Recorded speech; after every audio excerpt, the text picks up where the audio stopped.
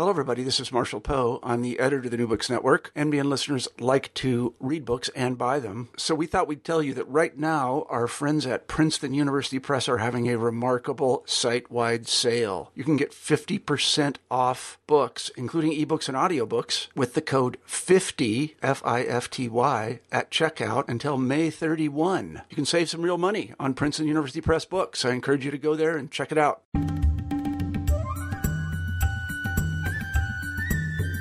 Good day, and welcome to New Books in South Asian Studies.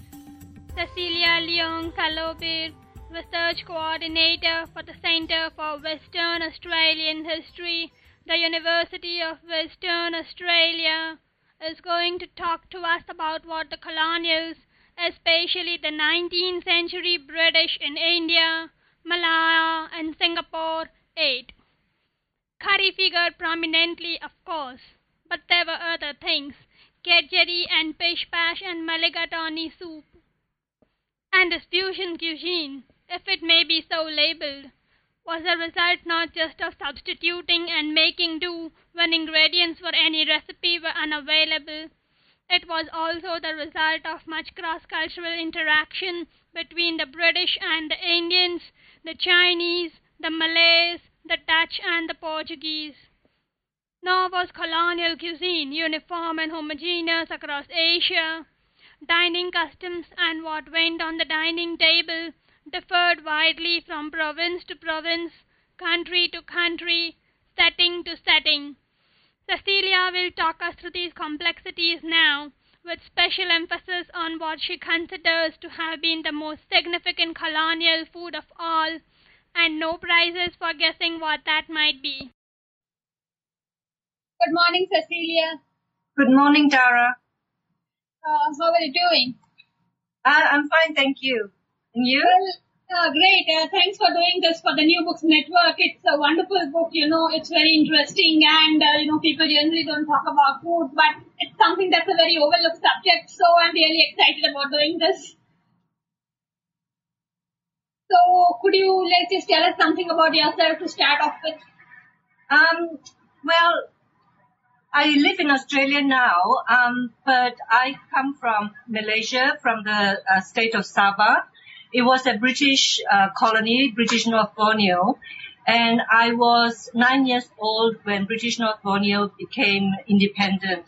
Of course, at the time, I knew nothing about, I didn't know that I lived in a colony, and then I went to a mission school and high school, and at high school, I really wanted to do a degree in nutrition after high school.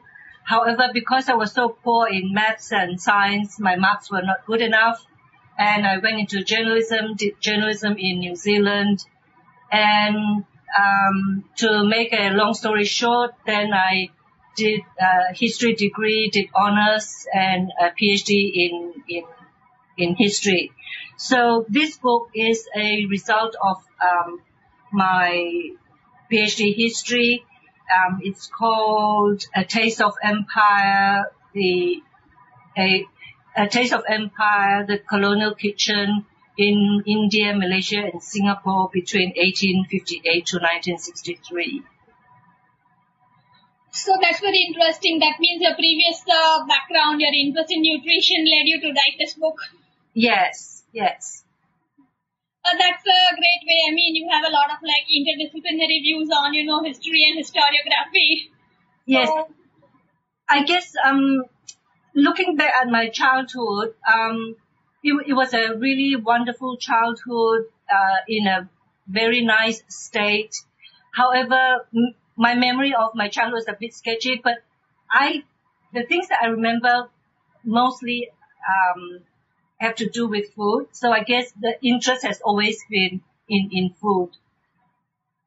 So could you tell us something about your childhood memories of food, colonial food specifically? Interestingly, while the subs and mem subs, although in colonial Malaysia and Singapore, they were not called subs and mem subs, but tuans and mems. So while they had their colonial hybrid foods, we were eating our own ethnic foods, and it was at that time quite clear cut. The Chinese would eat Chinese food, Malays would stick to the Malay food. It was only decades later that it was decades later that urban Malaysians or urban Indians or urban Australians are now, we're eating a very globalized cuisine. So when I was a child, we ate mainly Chinese food because I'm of Chinese origin. And I remember going to Chinese weddings, Hakka weddings, that's my dialect, where we had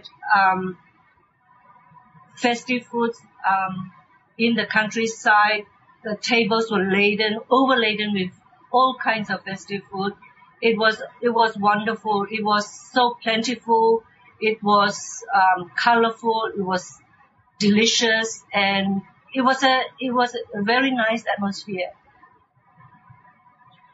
This was obviously very different from the colonial experience in Asia. I mean, colonial food in Asia tends to be a lot less colorful, would you say? I think the colonial cuisine in India and Malaya and Singapore, it was a distinct cuisine. It was a combination of European foods and local ingredients that were put together by Indian domestic servants and native servants in Malaya and Singapore. The local people would view those foods as quite mild and bland compared to their own ethnic foods, I guess. But it was still a bit spicier than English food of the time. And was there any association with, colonial or Western food being posh insofar as the locals were concerned? Because when I was growing up in India, if you went to a hill station, or if you went to anywhere remotely posh, what you would get was, Anglo-Indian cuisine. You wouldn't get the regular Indian stuff. And to a certain extent, in the more old school establishments, this is still the case. I like it, so it's good for me. But what do you think about that? Yes. So in the colonial household, the mem sab would be responsible for the meals of the day, although she never did the cooking. So she left it to the cooks to come up with dishes that was palatable to the European household. So I think the colonial cuisine developed and originated in the colonial home. However, this was extended to the hill stations, to European type hotels, and to bungalows or rest houses in Malaya and Singapore. So that colonial cuisine originated from the home and expanded towards outside of the colonial home to other colonial institutions. So let's start with breakfast. Could you tell us something about, the breakfast that the Empire Builders ate? So in the morning, they would have what they called a little breakfast or chota hasri. Although that's in India, but in Malaya and Singapore, there was no specific name to that. They would also have a cup of tea and a biscuit. But in India, it was a little breakfast of a chota hasri. And then the sab and mem sab would go riding or go for a walk. And later they would have a larger breakfast. And quite often they were quite substantial meals by themselves. And then they would have lunch, or sometimes they call it tiffin, although tiffin, as I described in the book, in Malaya and Singapore was a completely different thing. And there was lunch and afternoon tea and dinner and suppers. All of these were very substantial meals in a very hot climate, I must say. So what about kechiri? You mentioned that as being a breakfast food. Yes, that's right. And I think it's like most colonial foods, they are still being eaten in the UK, particularly though by those who were colonials or expatriates. Well, it's interesting because, I mean, often the natives, they eat kacheri as a sort of like light dinner thing. So how do you think it evolved, into a breakfast dish, into a largely non-vegetarian dish? I haven't done that much research on kacheri, but I think that it was a vegetarian dish to start off in India. Yeah. And then they put fish and sometimes even meat in it. And I guess the fish for breakfast would have come from the keepers for the English breakfast. Okay, so then we move on to lunch. So could you just tell us something about the lunch, about staple lunch foods, about the pattern of lunch, well across India, Malaya and Singapore? So there is no one set pattern that applies to the colonies, because for instance in British Borneo, the meals were quite often dependent on the type of work the Sabs would be doing, because they could very well live in a rubber plantation where the men would go home for lunch, or if they lived in an urban area, they might have something small to eat in the office. And so it's quite different. But if it was like a weekend lunch or a Sunday lunch in Malaya and Singapore, that there would be a very large, relaxed lunch, and they call it tiffin, a Sunday tiffin, where the centerpiece of the buffet table would be rice, and then there would be dozens and dozens of side dishes. There is some research to show that this might have originated from the Indonesian rice tafel, where you have many side dishes to complement the centerpiece of the main rice dish. So I guess for every household or every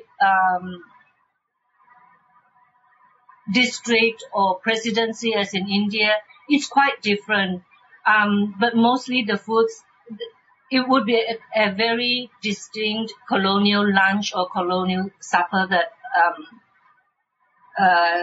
the colonials would be partaking. So there was this thing you mentioned about the lunch in Borneo and in British Malaya being influenced by Dutch, fusion in Indonesia. Mm-hmm. So this means that colonial food was not just influenced by the local food, but also by the food of like the other colonial powers. Yes, specifically in British Borneo, there was a lot of influence from the Dutch colonies, because some of the domestic servants came from Indonesia to work in Malaya and Borneo. And what about Portuguese food? I assume. I think that the influences from that would have come later. I in my research, I haven't found that much influence of the Portuguese on the British colonial cuisine. Mm-hmm.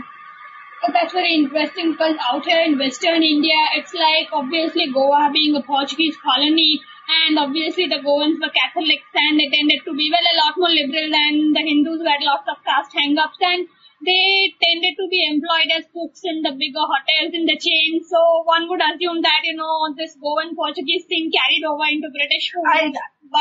Yes, I think in India there definitely would be some Portuguese influence from the Goan cooks. And but I don't know how far Portuguese influence has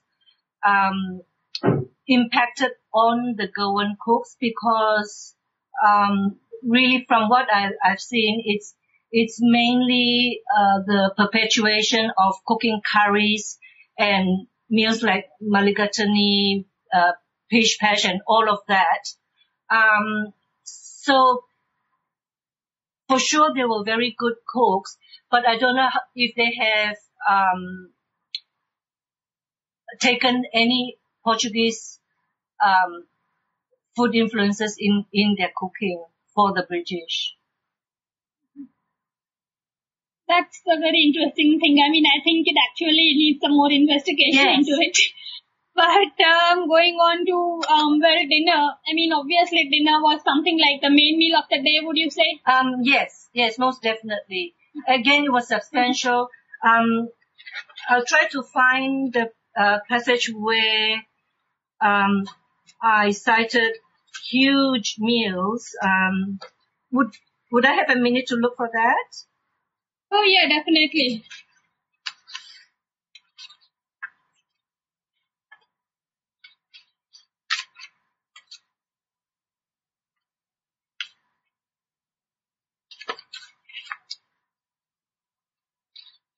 I mean, there is a part where you mentioned that lunch was seen as a meal for, women and children, that sort of thing. Yes, I think particularly in India where they call it tiffin, and I think that refers to a light lunch.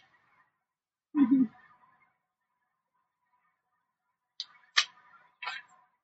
There's an interesting Kipling poem. It's about this man and the monkey, and like the monkey just says, okay, I've never tiffined at Pellites with another bandar's wife. Uh-huh. So I think tiffin was always seen as, way, like to conduct something flirtatious, to conduct something clandestine, you go and do it over tiffin at a Simla cafe. Uh-huh. Yes. I very much enjoy Kipling's depictions of, tiffin. That's right, yes. I can't find it. But however, generally they would have large amounts of meat, mutton, ham, chicken, turkeys even, fish, and some of them would be roasts. And so you would have a number of large, substantial European dishes. And then there would always be a few curry dishes as well. And this is on a daily basis. They would have curry beef or curry chicken, and always there is rice. And it seems as if that you have large chunks of meat, and the meal was not complete unless there was a main rice of dish and curry. So rice, I assume that rice we are talking about British Malaya and Singapore? Yes, all of them, yes. Mm-hmm. Well, what about chapatis? Because a lot of North Indians, they would eat chapatis, they would eat naan. I mean, to what extent was that incorporated into the colonial cuisine? I haven't seen any Indian breads being served on the colonial table.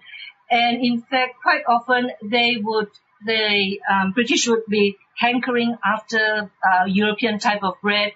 And they talked about trying to bake European type of bread in the kitchen. And I think in one of the stations, there was even a bread club where I think the cooks got together to bake bread, and memsubs would try to obtain bread from them. I think as far as I know, there was not much consumption of local breads, which is a pity because Indian breads are delicious. Well, I prefer rice. But yeah, this one interesting thing is that bread in India, in Western India anyway, the word is not bread. They will say pao, which is the Portuguese word. Yeah. So we have all these bakeries, and the bakeries, typically they are run by Muslims, or they are run by recent Iranian immigrants, and there are quite a few of them, still current in Bombay, and they will always sell pao. And that is the word that is passed into Indian currency in Western India for bread. Mm-hmm. It's kind of become, a Hindi word you could say, or Gujarati or Marathi to be more precise. So you call it pao? Yeah. It's interesting because the Chinese call it pao as well. Wow. That is amazing. Mm-hmm.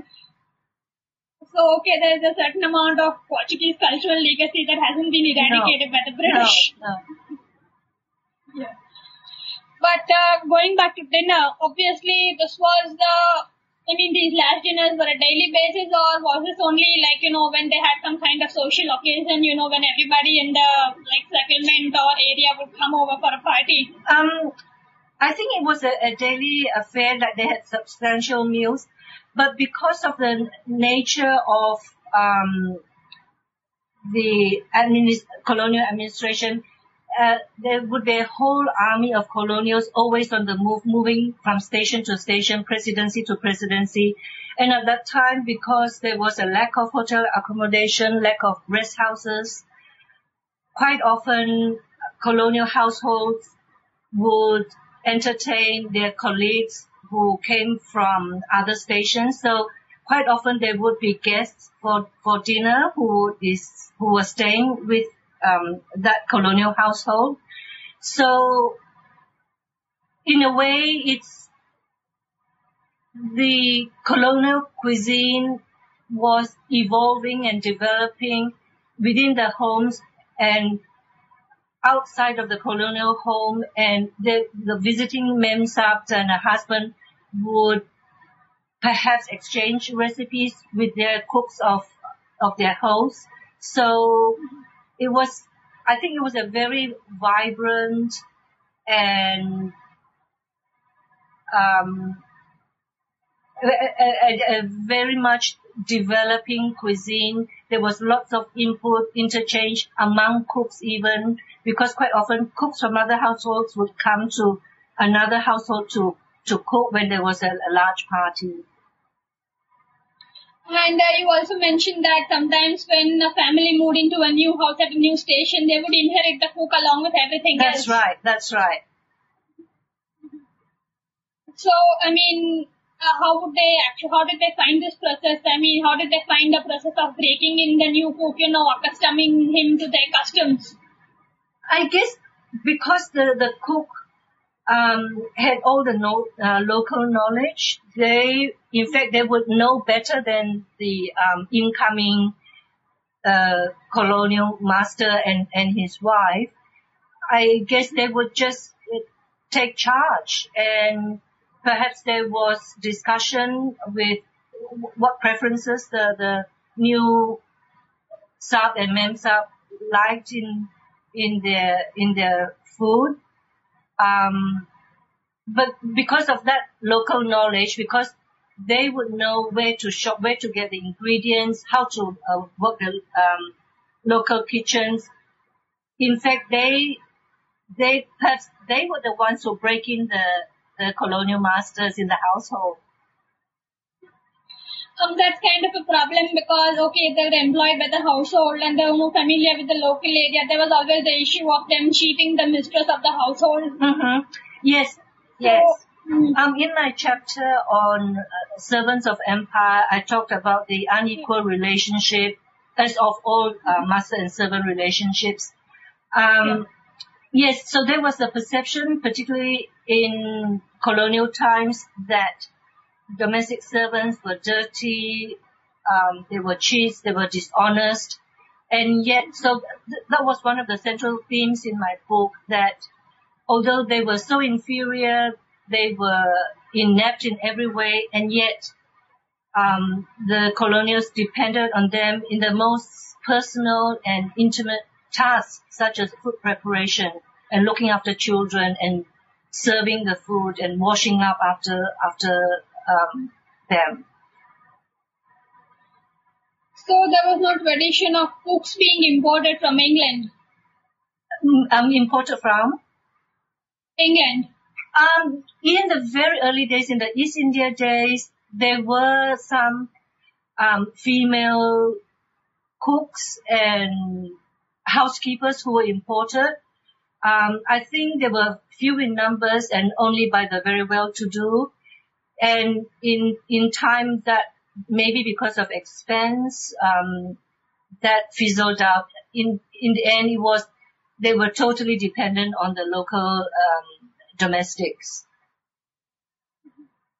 So, could you tell us something more about how these domestics were recruited, what kind of people were recruited, and what were the systems that the British evolved for negotiating with them, for keeping a balance between the employer-employee relationship? I think they were recruited through word of mouth, and quite often when a servant left the employ of a colonial master, he would try to get a chit, a kind of reference letter to say how good they were. and with that piece of paper, they would look for work. Because there were so many, because of the sheer size of the population, and cheap labor, the colonial masters were able to employ large armies of servants. Even for the middle class household, there would be at least a dozen or so of servants.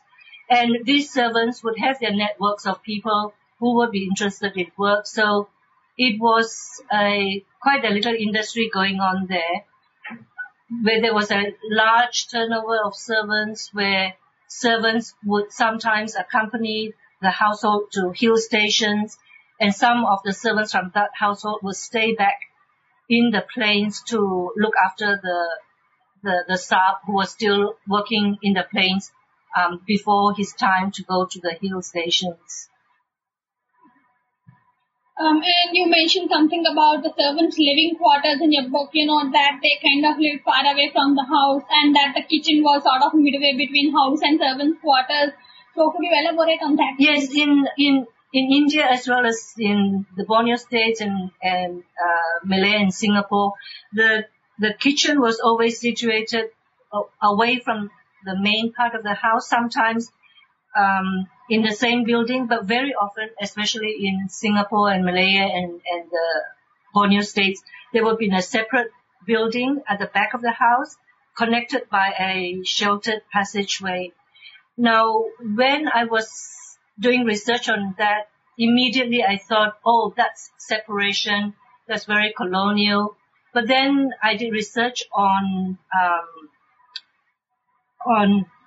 kitchens and living quarters of servants in Victorian England.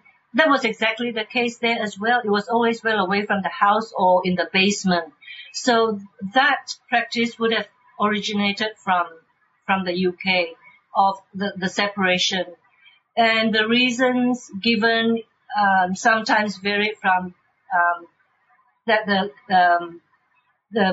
the colonials would not want to cooking smells from the kitchen, or sometimes they said that the kitchen was so dirty that it was better that it was situated away from the house, that they did not have to look at it. So there were many reasons for that. You've done quite a lot of research for this book. Yes. So how did you start about gathering information about doing the research? So I used cookbooks, Anglo-Indian cookbooks. Now, I was very, very lucky that the largest collection of Anglo-Indian cookbooks, I'd like to make a clarification here. When I say Anglo-Indian, it refers to Anglo-Indian in the colonial era, and not to people of mixed race descent. Yeah. So that was the Anglo. I think it started from 1919 that the term Anglo-Indian came into being. So I was very lucky to be able to access the largest collection of Anglo-Indian cookbooks here in Perth in Western Australia. Mrs. Joyce Westreet let me have full access to it. She's got hundreds and hundreds of these books. So I went through each and every of those books and researched on them and looked at the meals, looked at the recipes. And it was quite interesting that in a couple of the books where they devised menus for a month for the colonial household. And in this month of menus for each and every day of the month, every meal had one curry dish except for one meal of the day. I think it was in 1 month, it was the 26th day that no curry was suggested. So that really reinforced my contention that, the British really ate a hybrid cuisine and that they did not eat just a totally British foods. And yes, so I looked at Anglo-Indian cookbooks. I looked at Malayan and Singaporean colonial cookbooks, and there were only 2 or 3 cookbooks written for the Borneo states. And I also looked at memoirs, travelogues, and other personal documents of colonials at the time. You mentioned something about a questionnaire in your books that you sent out. Yeah, could you tell us something about that and how you did it? And yes, so I devised a questionnaire about maybe 35 to 40 questions, open-ended questions, and I sent them out to those colonials who lived in Singapore and Malaysia today. So they were spread all across the world, in the UK, in Australia, New Zealand, and other places. So I was lucky that about 31 of them responded and gave detailed responses. So going back to the cookbooks, the questionnaires, the travelogues, what were some of your favorite recipes that came out? I think it was pish pash. It's a very light rice broth, and it was a nursery food for British children, I guess. But in a way, and also it was used for they were consumed by people who were not feeling well. So it was like a kind of comfort food, and that resonated with me because when we were children, we were sick, we were always given a rice porridge, and that was comforting. And the British had that, and they called it, I don't know the origin of the word pish pash, but it was very much part of the colonial cuisine. A pish pash, is it likely it could have been influenced by congee? Yes. And yeah, because if you look at it, kechari is rather more solid, and well, the Indian version is also kind of solid, but this is more gruel based. Yes. Yeah. So yeah, that's kind of an interesting connection. What about the other recipes? Sorry, I can't hear you. What about any other recipes apart from pish pash? Yeah, for me, the most defining dish of the colonial cuisine would have to be curry, because it is so fascinating. It is still so much part of a global cuisine today, and I devoted a whole chapter to curry, and I intend to do much more research on curry.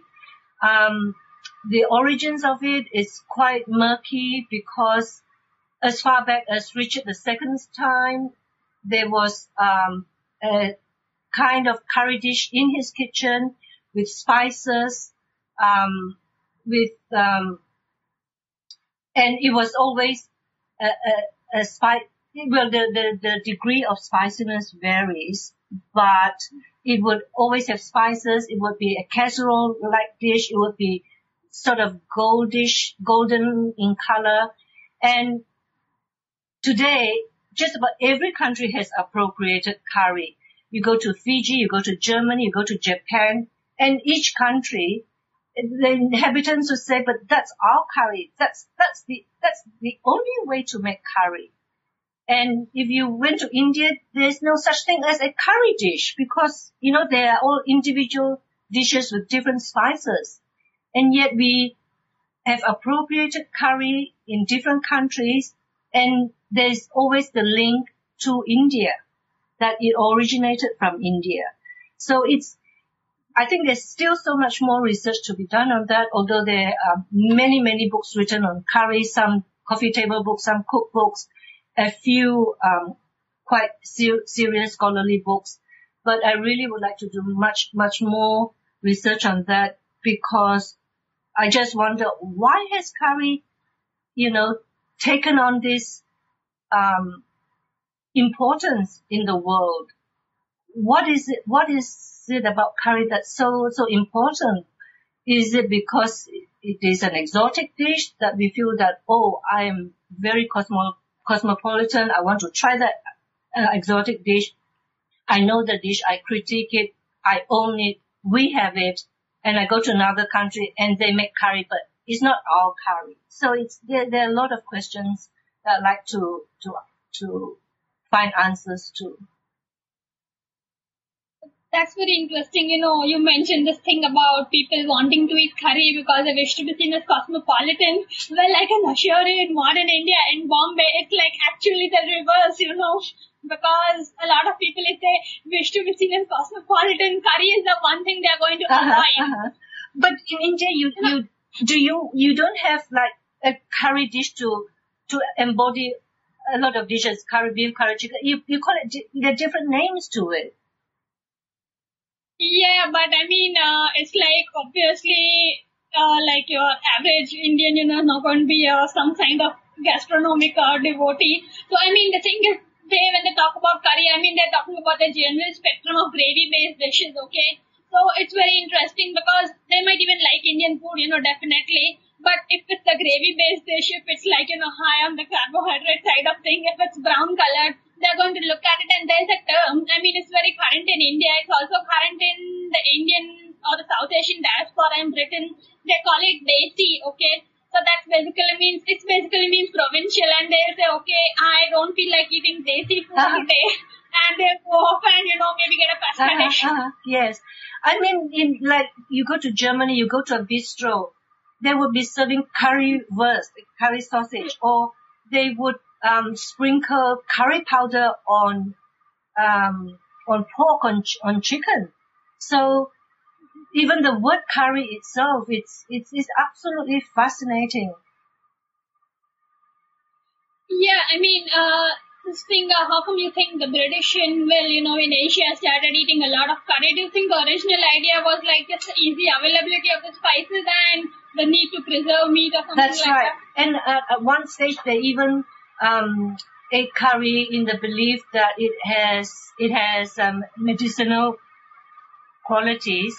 And well, it was one dish that they felt that the local cooks could cook very well, and that they needed no prompting. It was the same with rice.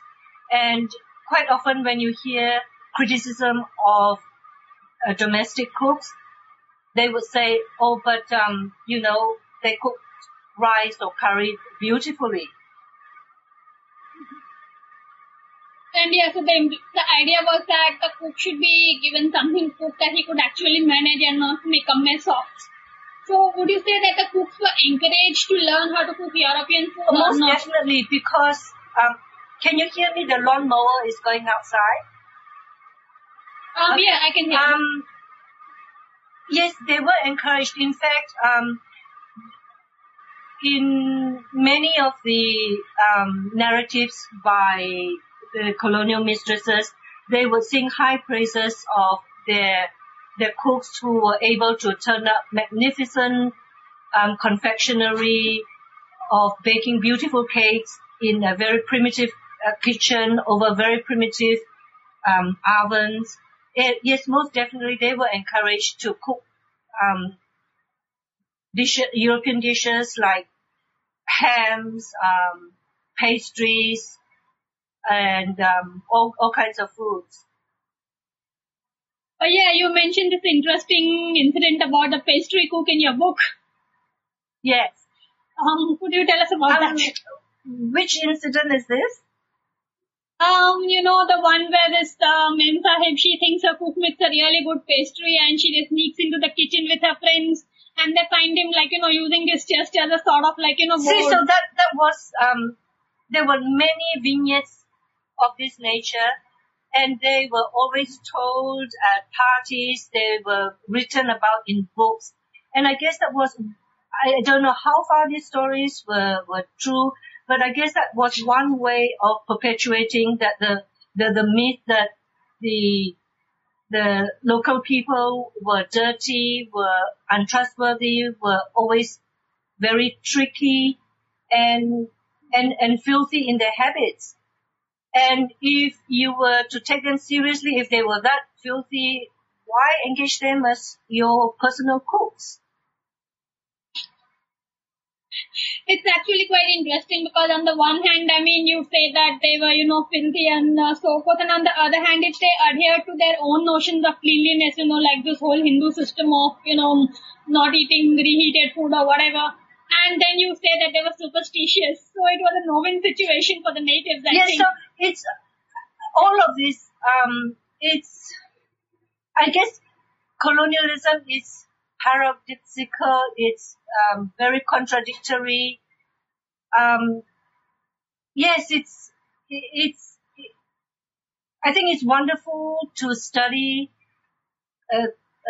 colonial history through one signifier such as food, because you get all the bits and pieces, and you may not find the answer, but it helps to explain some of the contradictions in colonial behavior. Yeah. And one more thing, okay, so you had a colonial cuisine in British India, in British Malaya, in Singapore. So how much transference was there between all these colonies? I mean, in terms of the food being passed on? I think it was huge. So the British were in India much, much earlier than in the other colonies. So they were there, so they established their households, the women came, and the colonial cuisine slowly developed. And then when they went to the other colonies, so they were the colonial dishes really, there was a huge leap of the dishes from one colony to the other. So there were very similar dishes in Malaya and Singapore to those from India. The curries, the kedgeree, the mulligatawny, all these were all eaten in the other colonies. And sometimes when a administrator from India was transferred to Malaya or to British North Borneo, sometimes they would bring their own cooks with them. And also because of the large number of Anglo-Indian cookbooks were published, these were transported to the other colonies. So yes, there was a huge interchange of recipes among the colonies. And what about the differences? Were there any dishes that actually remain confined to, the colonies of their origin?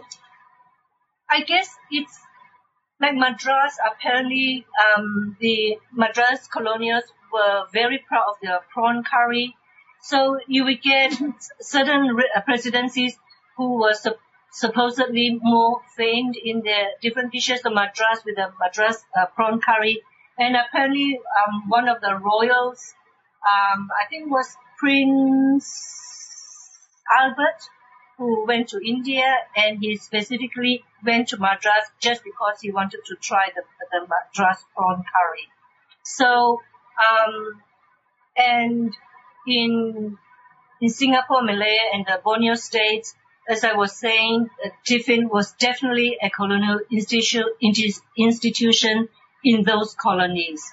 I don't think you have that Sunday tiffin in India. No, I guess not. I'm not very clear about this. Yes. But, speaking of post-independence India, obviously they have pretty much an urban life, and Sunday is the only time when they can get together and, have a lunch, all the family. So they do tend to, have a big lunch on Sundays. But I'm not sure whether this, recent phenomenon or what they ate before. Mm-hmm, mm-hmm. Yes, like I was saying before,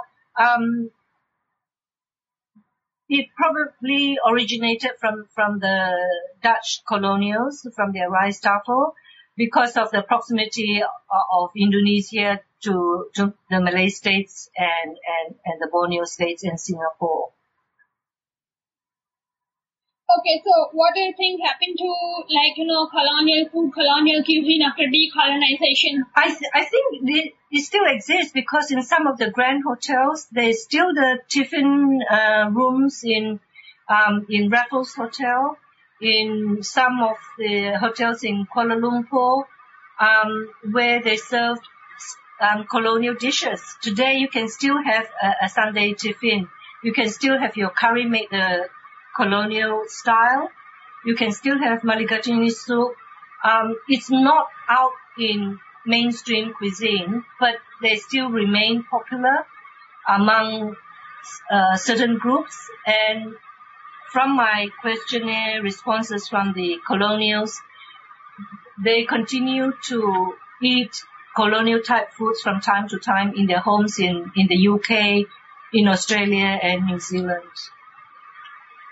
So they'd be more interested in the colonial style food as opposed to the pure Indian or Malaysian food or something. Yes. I'm sure they also eat the other foods. Yeah, that's very interesting because we have an interesting phenomenon out here in Bombay. Some of the older, colonial era hotels or the cafes and things, you get like typical colonial cuisine. I mean, you get croissants and everything, but they always taste a little bit odd, And then you have the newer chains like Starbucks and things that come in and like or Mac, for example. Mac is whatever. But anyway, they come in and then the food you get there, it's like totally different. It's on a par with modern European food, So there's a distinct, difference. And a lot of people, they might not want to go to a modern chain, but they still go to some, old world place and, eat the stuff. Because for them, I think it's sort of, it's at once posh and it's at once, comforting because it's not very far removed from, Indian food, But if you go to some more modern, high-end place, then you're going to have a chef imported directly from the continent, and that's kind of intimidating. So the cultural leap is much bigger. Yes, and I guess it's for some people, perhaps it's wanting to have a touch of, nostalgia is important, and I think that's what the grand hotels are doing. Trying to cash on that idea of nostalgia in the past. And I guess because of films like Jewel in the Crown and the other Rush type of films, so it was, looking to the past. Yeah. Well, Cecilia, we've taken up a lot of your time. I mean, it's been a fascinating interview, talking about food. But anyway, one final question before we let you go. Could you tell us something about your future research? Well, I'm like I said, I'm interested in doing something on curry and curry in the past and curry today. Why has it taken on in such huge proportion? Why is it so much in the public imagination? Why is it so important? What is it about curry that has transcended just about every culture? What part has India played? Has it got a part to play? Is it just the spices? Is it the whole idea about India and exoticism? I don't know. But another area that I'm researching on is I'm trying to look on food consumption patterns of Indian and Chinese international students in Australian universities. And that has not been looked into, and I'm really trying to develop ideas about how international students cope in Australian campuses where food is quite different, where the kitchen is different, ingredients are different. And yes, I'm looking into that. So what have you found? No, I've just started writing the proposal.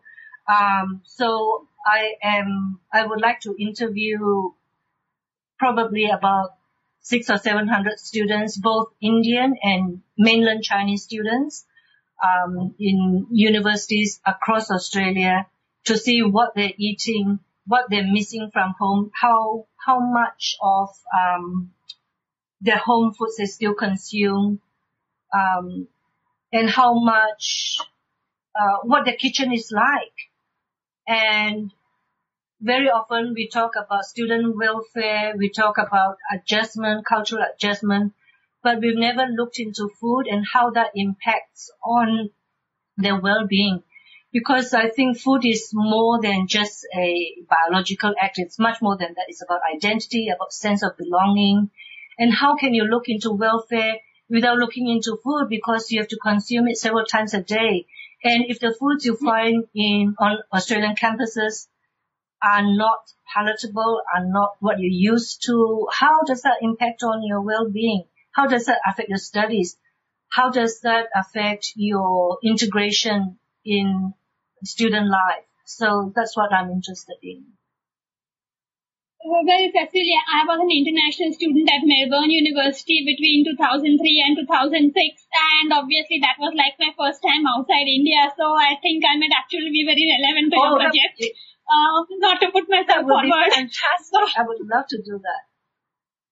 Yeah, and so speaking about my personal experience, it's like coming from Bombay, I mentioned this thing that I left Bombay in 2003, okay? This was just before, the change and things started coming into Bombay, there was a trickle, but it was like a trickle, now it's like Bombay is like any other place in the world. So the only access to Western food I had was in these old colonial cafes and restaurants. That's why I've been talking about them this much. And they were all concentrated in South Bombay, that was obviously the main financial and the center of life in the city, not in the northern suburbs where you have a more conservative, more traditional Indian population. So for me, coming to Australia and getting in an Australian supermarket, it was like heaven, okay? I could just eat whatever I wanted to, I didn't have to eat any more curry. I loved it.